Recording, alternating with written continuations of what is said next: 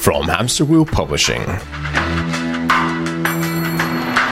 This is Freewheeling, the show that answers your questions about veterinary business and leadership. With me, Dr. Dave Nichol.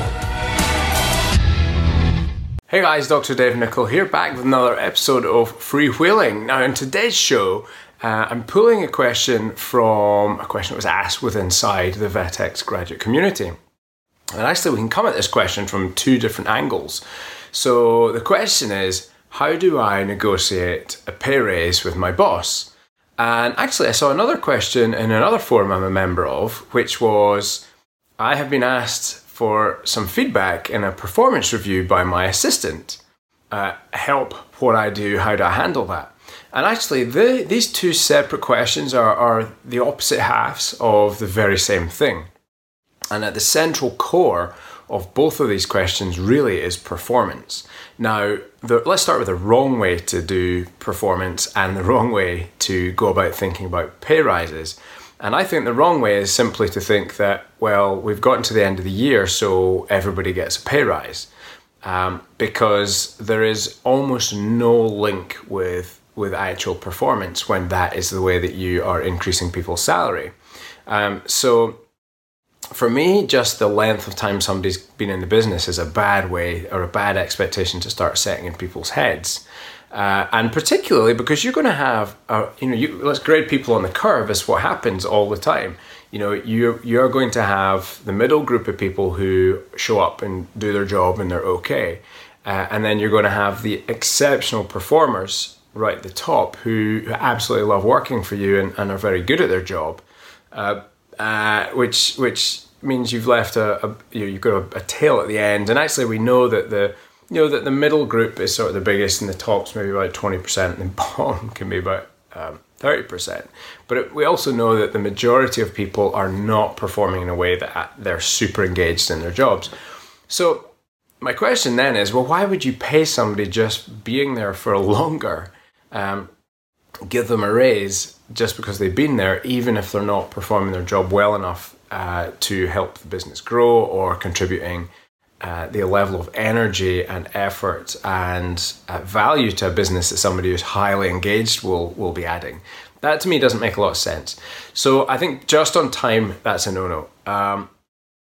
The way I would suggest doing it, and I'll come on to the negotiation question in a second because it's really the same question viewed from the other side of the mirror.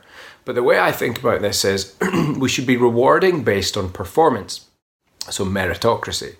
And so looking at things like pay raises or additional continuing education funding or additional holiday or flexible working, there's many ways, first of all, that we can reward our teams, from those sort of extrinsic benefits also to providing them with jobs they really, really like doing. So job design, recognition, these are all important things we've got to pull into the mix when we're thinking about keeping our team engaged.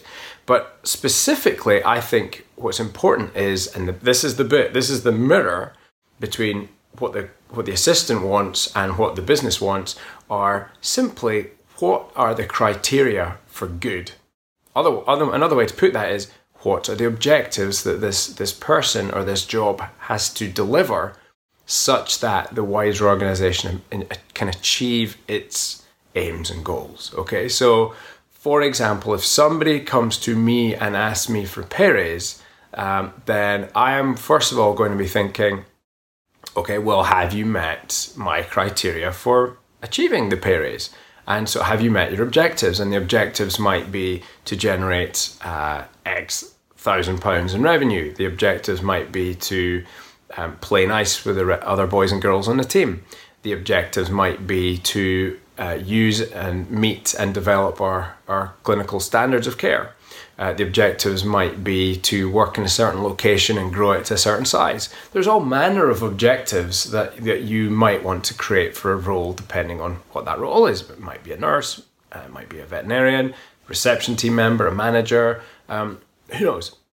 The important thing is you've got clearly documented criteria for what good looks like. They are your expectations of what that person has to do.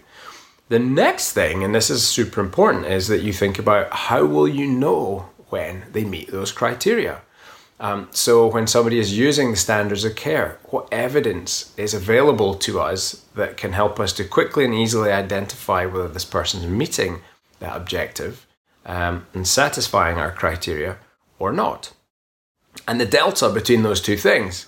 So either they're not meeting it and we've got a gap, a skills training gap, well, that's our training plan, or they are meeting it, or better still, maybe they're exceeding it, well, that's your signal that somebody is very much worth remuneration hikes and keeping them engaged in their business, because they are one of your rock stars, or on their way to being that. So that's the middle ground. Okay, so if you're going to negotiate and ask for a pay raise, then it then follows that that's the information you require. And most vets are not in possession of that information. It's one of the main reasons why we've got disengaged people in our teams, because as owners, as managers, the businesses are failing to make clear what the expectations are specific to that organization. So everybody knows that a vet is there to, heal animals and to do vaccinations and things, but what does that look like within your business? You can't leave that to chance. You have to make that clear at the outset. So that's the first thing. Understand what your objectives are, because those are your boss's criteria for whether you're doing a good job or not. Now, your boss might not even know that. Fine, time to manage upward. If you go to your boss and say, "Hey, can I have a pay raise?" and they're like, "I don't know," and then they're not going to say, "Well, did you meet your objectives?" Like, that's because most of them don't have objectives detailed. So what you can say is, "Well, boss, look, if you're not sure, what criteria must I meet in order to get a pay rise?" That's the question you want to ask them. And then the second question is, and how will we both know when I've met those criteria? Now, if you can get an answer to that, it does not really leave anybody anywhere to go from that point. It is very hard for me as an employer, if you meet those criteria, to not want to give you that pay raise. It is actually very stupid of me as an employer to not want to give you a pay raise, because you will be succeeding in your job. And I should, as your employer, want to retain you, assuming you're also behaving in a way that's consistent with our values and our behavioral standards, okay? So if you want to negotiate a pay raise, get clear on what the criteria are, get clear on how everyone will know when you've met those criteria, and that puts you in a very strong position to get exactly what you want. The second thing is, be clear about what you do want, or be clear about, okay, well, what happens when I meet this level? I was a graduate, now I'm a year out of college, I've got these extra skills. I've got these extra skills. My practice is we have a skills matrix for people for the first 3 years post-graduation.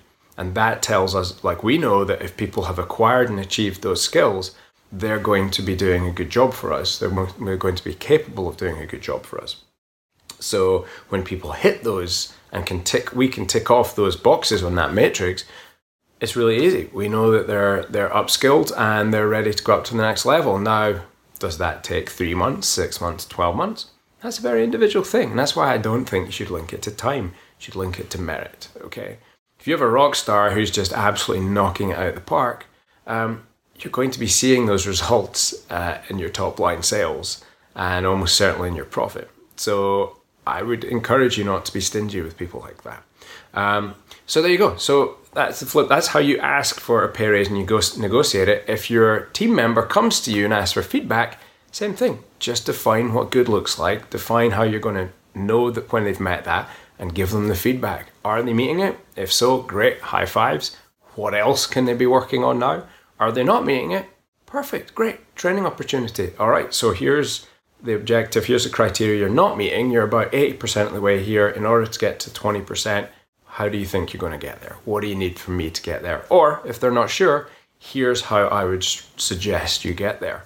Really easy. These conversations don't have to be hard. They don't have to be challenging. They don't have to be confrontational, unless we tell ourselves stories in our heads about them always having to be horrible things. They're not. Performance management shouldn't be hard.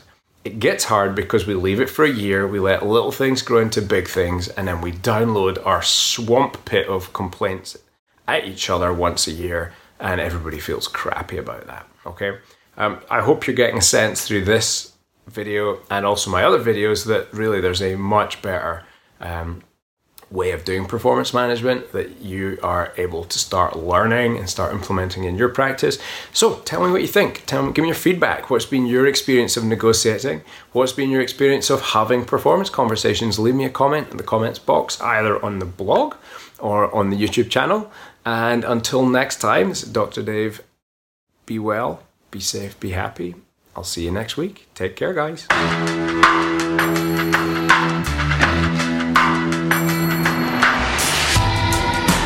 Thank you for listening to that episode of Freewheeling. I hope you enjoyed it. If you did, leave me a rating or review on iTunes. That would be much appreciated. Now, if you want to have your question answered, hit me up on Twitter, Facebook, or Instagram. It's at Dr. Dave Nicol. That's DrDaveNicol. I'll see you in the next episode.